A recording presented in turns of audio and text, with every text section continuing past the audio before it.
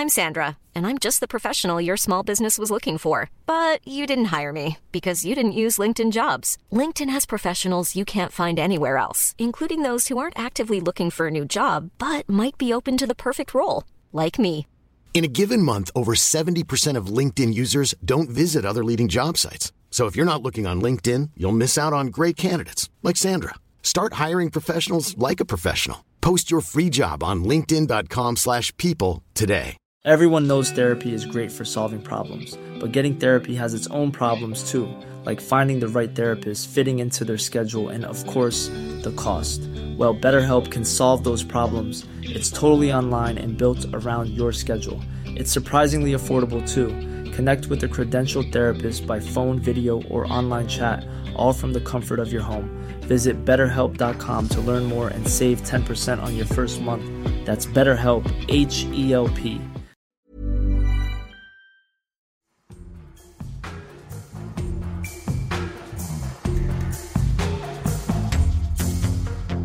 Hello and welcome to The Hedgehog and the Fox, the podcast that's curious about curiously good books. This week, Georgian London, as you've never experienced it before. Populated with animals, pullulating with animals, pigs snuffling in the dirt, recycling the city's waste, herds of sheep and cattle, thousands of them each week, being driven through the streets to and from Smithfield Market, horses being used for every form of transport and playing a key part in old and new industries, barking guard dogs protecting property from prowling burglars. Londoners lived cheek by jowl with their animals. As my guest in today's programme colourfully puts it, London's air was pungently infused with a plethora of animal smells. My guest is Thomas Almeroth-Williams, Research Associate at the Centre for 18th Century Studies at York University and, as it happens, a pig farmer's son. I have to tread carefully, not least because my dad would be the first in line to point out that I'm not a sort of an expert pig farmer in the making. So I suppose, my interactions were always, I suppose, kept at arm's length. I never showed an interest in becoming a farmer, but I did visit quite often and would go and play with the piglets. And in the book, when I don't claim to bring the expertise of a pig farmer to the book. In order to get that, I've had to use primary source material and also read animal behavioural science, etc. So I've gone in that direction. The key thing is that having those experiences as a farmer's son, seeing how exhausted my father was after a day's work, joining him at the farm for a day and seeing what he did, seeing how exhausting it was, seeing what the challenges were, the hours of work, the injuries that were inflicted when a pig suddenly slipped in between your legs when you were trying to give them an injection and you fall over in the muck. That, I think, has made me more sensitive to how difficult it is to manage animals, and then I project that onto what it must have been like to manage those animals in such a difficult environment as Georgian London. Tom writes in his preface, very few historians have acknowledged the city's animals, and even fewer have integrated them into key debates on social, urban and economic history. And that is precisely what his book does, though not, I hasten to add, in a way that is in the slightest dry. The book is written with brio and packed with memorable anecdotes. This, for example. In 1752, Horace Walpole describes riding a few miles out of the city and enjoying a syllabub under the cow, by which he meant the cow was milked straight into a glass of cider or ale, farm fresh. But to begin at the beginning, I asked Tom to describe the experience of someone visiting Georgian London for the first time. For someone who hadn't visited the city before, it was shocking. Although Georgian London was much smaller than Victorian London, it was still in a completely different league to anything else that 18th century Britons would have seen, or indeed foreigners visiting from the continent. And they would have encountered a cacophony of noise, hooves on the stones of the metropolis, the rattling ironclad wheels, the whinnying, the livestock. I mean, the numbers of livestock are just extraordinary. By the early 1800s, 30,000 cattle and sheep traversing the city every week. So the sounds of their I suppose, excitement sometimes, pain and distress or probably more often would have been extraordinary. I mean, you would have also had in specific places, you would have had specific noises. So, the rattling of wheels in Covent Garden Market mingling with the bartering of the people selling and buying vegetables in the market as well. And that, for me, is what interests me throughout. The interaction, physical interaction, and the sounds that you get mixed up between people and animals, because all of the time people and animals are cheek by jowl working together. And this is partly why the Old Bailey proceedings has been so important, because despite certain limitations that have to be taken into account, the Old Bailey records those sounds in a way that few other sources do. So as you say, sounds reoccur through the book. I start with them, and then of course in the Watchdog chapter, which we'll come on to, they play a key role in that as well. There would have been hotspots for sound as other things. I mean, Smithfield Market was an extraordinarily overwhelming environment. So people who live close to the market record that, by 5 a.m. they can't sleep because the sound of the shouting drovers and the livestock is just so loud that it's a sort of tidal wave of sound coming towards them. And along with the sound, of course, there would be the smells and the whole overwhelming physical presence of animals in the city.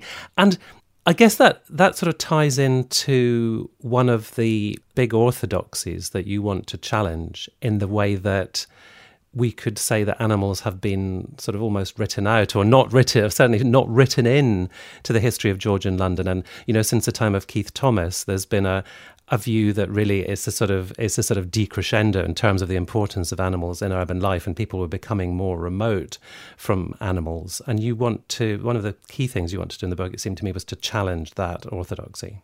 Yes, I mean, fairly soon after Keith Thomas's book came out, animal historians came forward to debunk this idea of Georgian Londoners becoming alienated from animals. He doesn't specifically mention London, but clearly London is what he has in mind.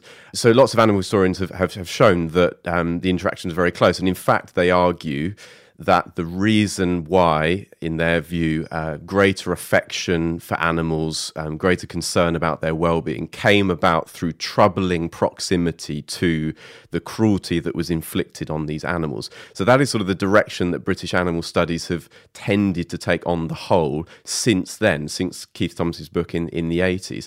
So fantastic work in terms of showing that animals were very much in the city and the interactions were constant. The problem is that those subsequent studies have focused on the animal as victim and have focused on source material from clergymen, from humanitarians, from romantic writers, who also focus on sort of animal rights and humanitarianism. Very rarely in all of this do we actually get to meet the real animals living in Georgian London, or indeed the people who were living and working most closely with them. Indeed, most of the people writing these sources are writing from the countryside and are fairly horrified by the hubbub of London and those sort of mean, brutal people who they see as not caring for these animals very well. So the voices of the animals and the voices of the people who live and work with them has been lost. And so this is what City of Beasts brings for the first time. And it also brings some analysis. There have been some kind of encyclopedic books about animal life in the city over centuries, everything from horses down to fleas, but there hasn't been the analysis of why these animals really mattered. Why should social, urban, economic historians care, and why should they now seek to integrate those animals more fully into the big debates?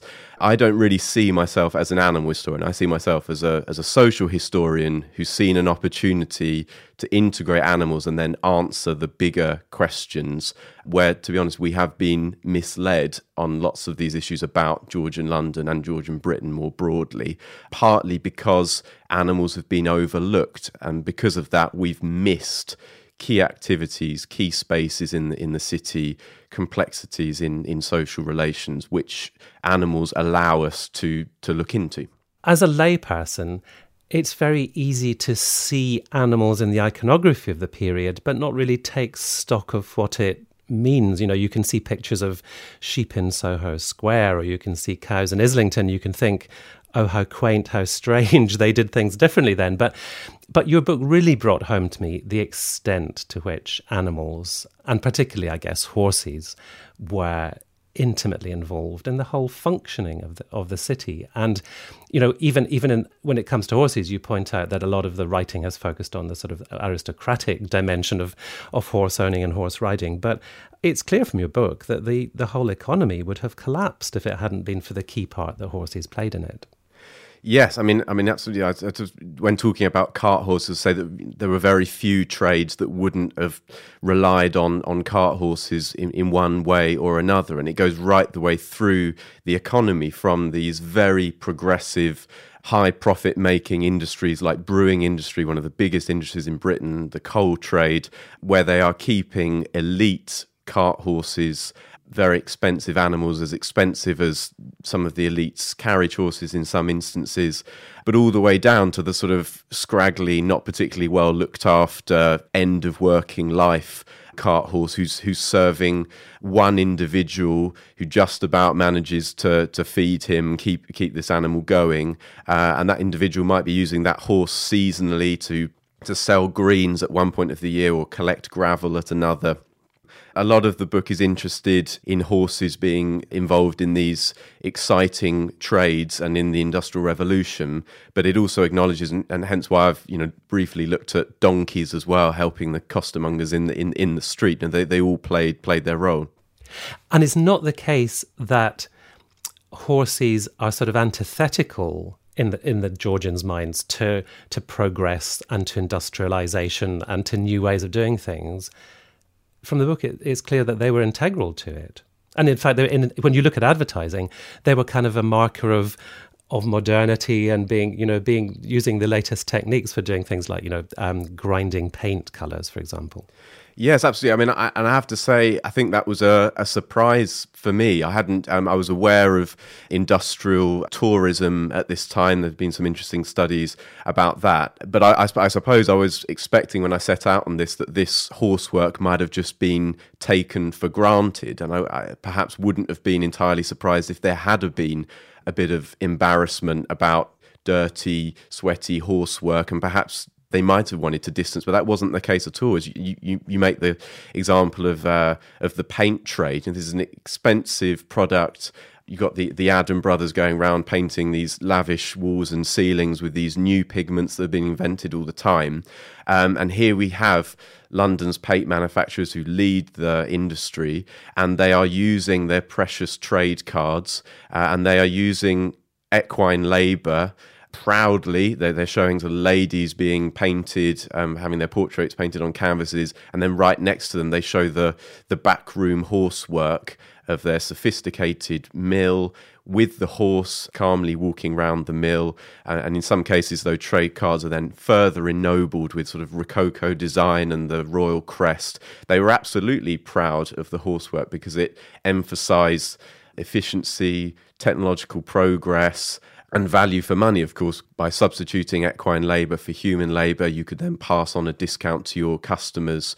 So yeah, those trade cards are just fantastic, and they crop up in various trades. So in snuff making as well. I would have loved to have seen the silversmith's flatting mill that I mentioned in the book. Unfortunately, there's not an image for that, but I just have my own pair of sugar tongs from that very workshop. Oh, really? That's my favourite prop when I give talks, to hand that around, because it's very difficult to. There are very few images of mill horses. In scientific diagrams, occasionally you see them, but you don't tend to get a particular mill horse who's been depicted. They weren't expensive animals. They were hidden away in the mill house. So we don't have much evidence that way. And you don't get physical or behavioural descriptions of them very often. So having the sugar tongs that I know the horses mentioned in a coroner's report actually made is perhaps overly moving for me, but I've been working on this for a long time, so I can be forgiven. Absolutely. Well, I did wonder if any of the many modern companies that make heritage Georgian colours had thought about, putting ground by horse as a sort of authenticating label, but I guess there might be problems with that. I think they could. Well, there are already some quite outrageous names for those expensive paints, so I'm sure they could work in some equine-related names, yeah. Now, I wanted to talk a little bit, Tom, about the muse, because I guess, as I walk and cycle around London, I'm aware of mews in particular parts of the city. You say they were not just storage units for horses, and I guess that's how I tended to think of them. But after reading your book, it's clear they're part of a really sort of ecosystem, a whole sort of economy of how the horse was involved in affluent households, but how it also brought in human labour and a whole sort of industry around the horse. There have been a couple of previous studies that have acknowledged the existence of the mews, but they've tended to be architectural studies. But what really has been missed is how the mews enabled polite West End terraced house living to thrive. The West End terrace house is built on the idea that what you don't need in London is lots and lots of space. You have that in your countryside estate. What you need in London is to be equipped for mobility. You need a nice room where your visitors can come and see you, and then you need the ability to move around the city and get to lots of sociable events. And so in the past, historians have just looked at it as that's what the horses were doing. They increase mobility. What I do is slightly different, which we can talk about that. But, horses had their own recreational role separate from that. But the mews really enables this. This is the key mobility aspect. And it really is ingenious to be able to tuck away your smelly horses and your valuable vehicles and the staff who need to look after them, put them out of sight, but as close as possible to your property. Horse riders today will, as I point out in the book, that there probably wasn't enough space and ventilation as we would like nowadays, but nevertheless the sacrifices that these house and horse owners were making was extraordinary. You've got some aristocrats in the city giving up a fifth of their plot to these animals in the most expensive parts of the town. And it's also ingenious that the 24-hour processing aspect of the mews is really interesting. Obviously, you've got basic living quarters for these mews servants, certainly not luxury, but just to have your staff on call 24/7 to make sure that your horses, if they get ill during the night, that you spot that. If you notice a case of colic, then you're onto that quickly. If cases of glanders or strangles are passing through the mews, that you're onto that quickly. And these animals are so valuable that their owners really can't afford to lose them. And they're valuable in terms of price, but also in terms of a sense of affection. The owners have spent a lot of time choosing them, and they've made sure that they all match nicely, which is sort of an aesthetic thing, but also when you're out on the street driving to Parliament, you want to show that you have an orderly household, an orderly stable, that you have aesthetic taste. All of this comes down to a lot of work, added to which you've got drunk lords wanting to be picked up at 3 a.m. from Brooks's club in the West End as well. So the coachman is having to respond to that as well. But all horses require a lot of care and constant care in terms of feeding, watering, grooming, keeping them clean. But elite horses, if you want them to look really good, and you want their trappings, their equipment to look good, then it's constant work. And this then means that mew servants who are low paid, that are at the bottom of the heap really in West End servant on the ladder, but because they're looking after these very valuable animals and vehicles, they gain a lot of trust. And of course, quite a few of them decide to abuse that trust because they see that they are part of a hugely profitable and exciting equine economy in London that they can tap into by selling off the spare wheel that their master has allowed them to take or not allowed them to take, doing side deals with the many tradesmen who are constantly entering the mews to supply wealthy masters. This sort of feeds back into the impact that horses as objects of consumption could have, but also the horse as a voracious consumer of architecture, labour, manufactured goods, food, then has ripple-down effects through society. It provides opportunities for social mobility. It creates tension between servants and masters. There's some really interesting things going on, that knowledge about horses empowers Londoners, and we see that among entrepreneurs, we see that among servants, and the tensions that throws up are really interesting, I think.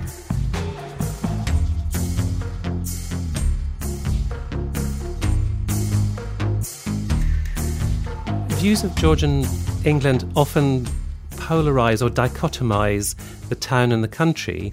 And you write about how the horse is really the sort of vector for getting beyond the city, and that demarcation line is much more porous than perhaps other accounts have suggested.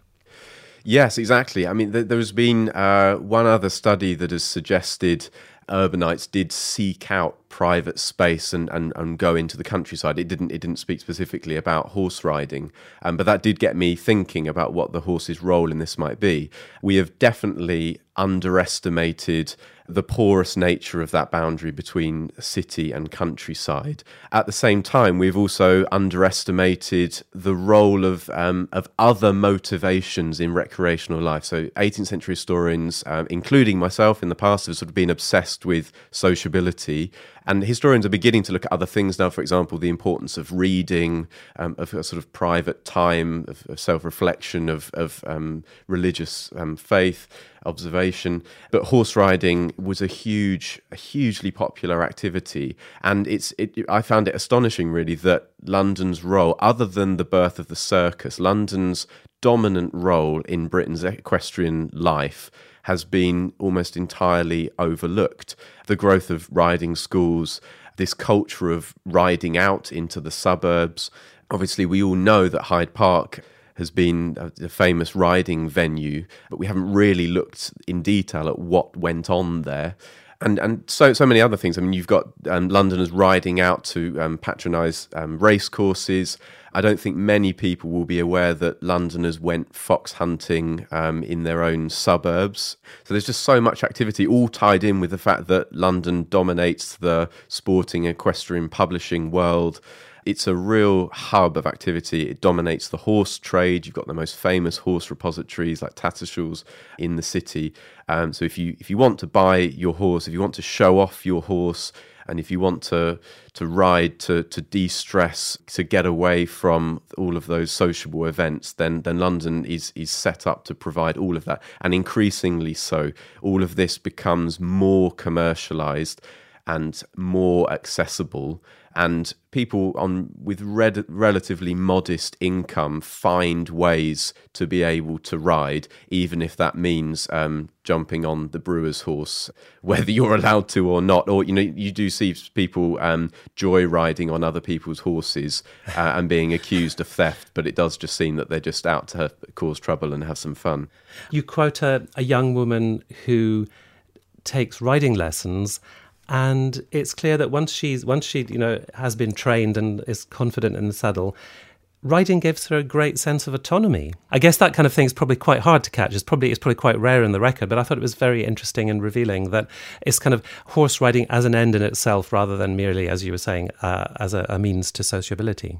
Yeah, absolutely. So that was Fanny Kemble of the famous acting dynasty. And when she was about 22, she goes into Hyde Park and does the usual polite activity of talking to acquaintances, calmly walking around Hyde Park. But then she seems to get bored and she jumps on this horse. And it's the fact that she says that she chooses to jump on this great, awkward brute of a horse. And it's the sort of thrill, the challenge of doing this. And it's not really how we perceive 18th century women all of the time. Horse riding opportunities for women in this period did become more restricted.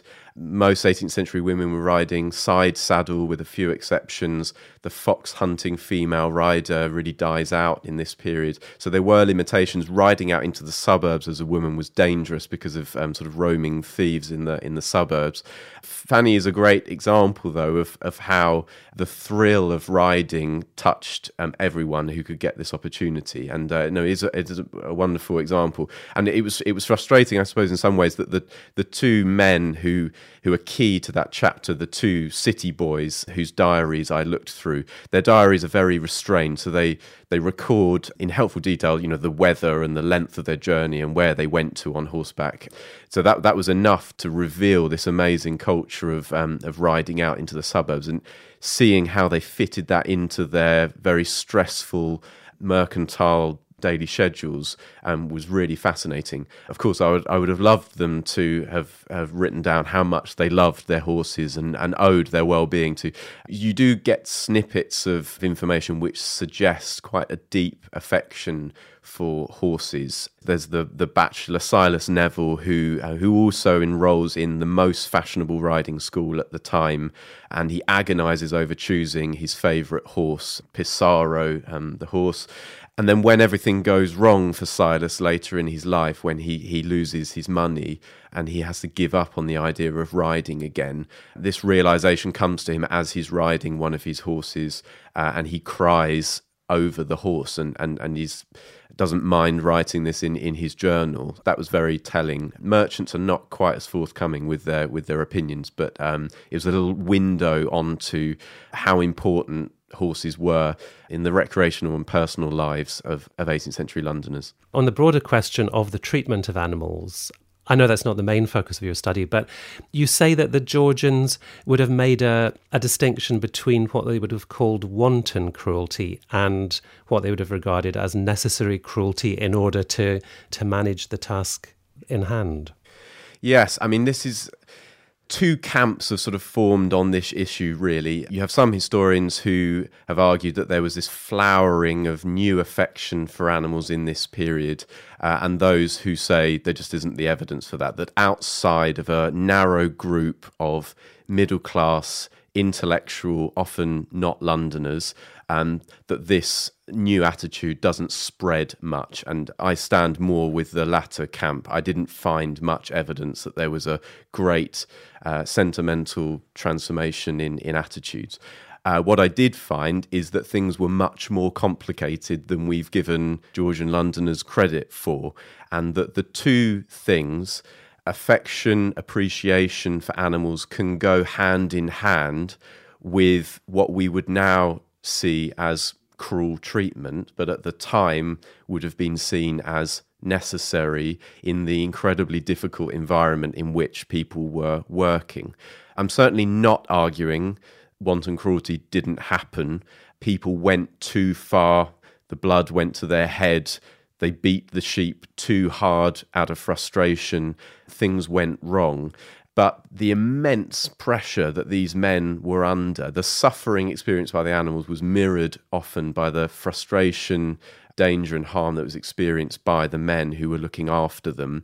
So I have the example of the Smithfield drover who gets into a scrap with a coachman, and the drover ends up dead on the floor, having been hit by the handle of a whip. And that's because the hackney carriage had broken the sheep's leg in a traffic accident. Just little snippets like that give you a sense for how difficult things were. So I have tried to express due sympathy to the animals, but also to the men, and it was mainly men who looked after these animals in the street, and to understand what is actually going on in an image like Hogarth's Second Stage to Cruelty. Were these men just born brutal? Did they just become brutalized because they were working with animals? I just don't buy that. I think that's a 21st century view of condemning our ancestors without trying to understand what it actually would have been like to be in their shoes. So I hope that I've explored those complexities more than has happened before. And given that it was so difficult to drive cattle or sheep through the city, and given that it caused noise and nuisance and pollution and physical danger, why was it that Smithfield persisted as a city livestock market for so long when other cities were relocating their markets to the periphery? Why did it last until the mid-19th century? It really is astonishing, as you say, when you look at the other cities. So, inner city livestock droving wasn't happening in Paris after the 1300s. You have Manchester and Liverpool steadily moving these operations out of the city further and further into the suburbs in the 18th century. And yes, London carries on until 1855. I mean, I think it's a victim of a success of the trade. It's been going for 900 years. It's so much more valuable than was the case in any of those other cities. and it's become too interwoven with other major economic activities. So the banking houses surround Smithfield, and together they're able to pay landowners throughout the English countryside incredibly rapidly. It works perfectly. So when particularly, in the latter part of the 18th century, but increasingly in the early 19th century, when it's threatened, when plans are suggested for moving Smithfield further out of the city, every time the major grazing interests and the salesmen and the bankers, they come and they say, this is not going to work. The swiftness of the payments that we're able to orchestrate by being close together, by having this in the city, is crucial. In addition to that, you've got the local businesses serving the many people working in the marketplace, the salesmen and the drovers.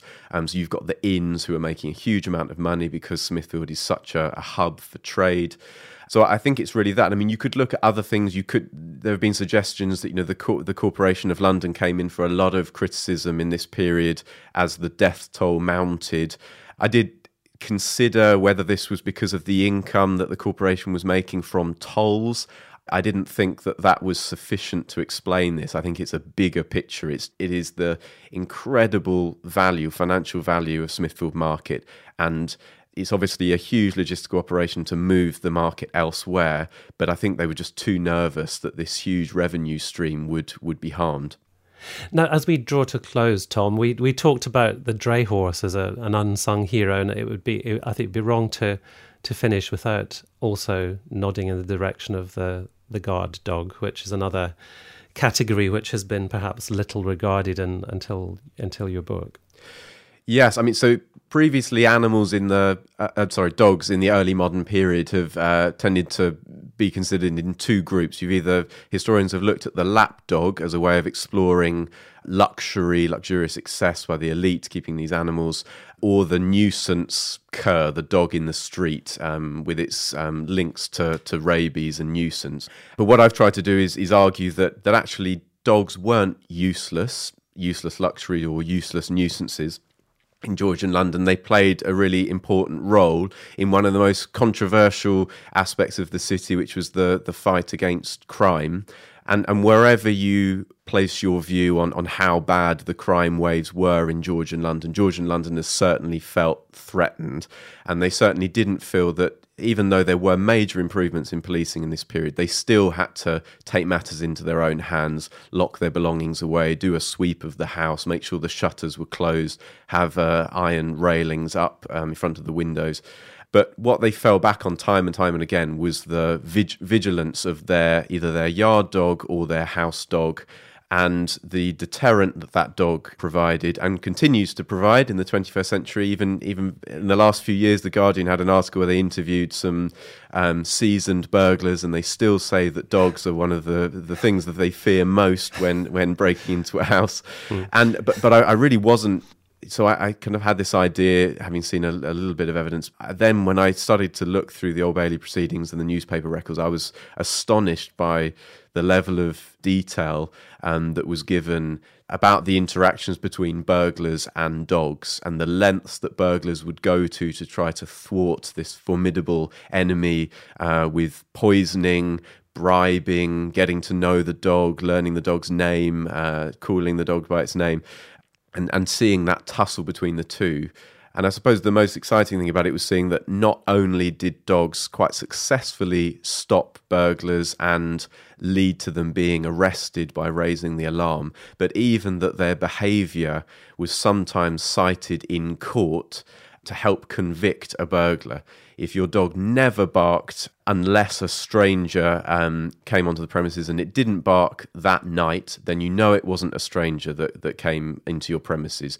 And if you know that you've got a disgruntled servant in your household, or someone you've just fired from your workshop, then suddenly they're in the frame. And that kind of evidence did feed into convictions in this period. I was talking to Tom Almeroth-Williams about his recent book, City of Beasts, available now from Manchester University Press. It's social and economic history at its most fascinating. If you've enjoyed this interview, you'll find 50 more in the series at thehedgehogandthefox.com or wherever you get your podcasts. Just search for The Hedgehog and the Fox podcast. I'll be back again soon with another programme. So until then, thank you very much for listening, and goodbye.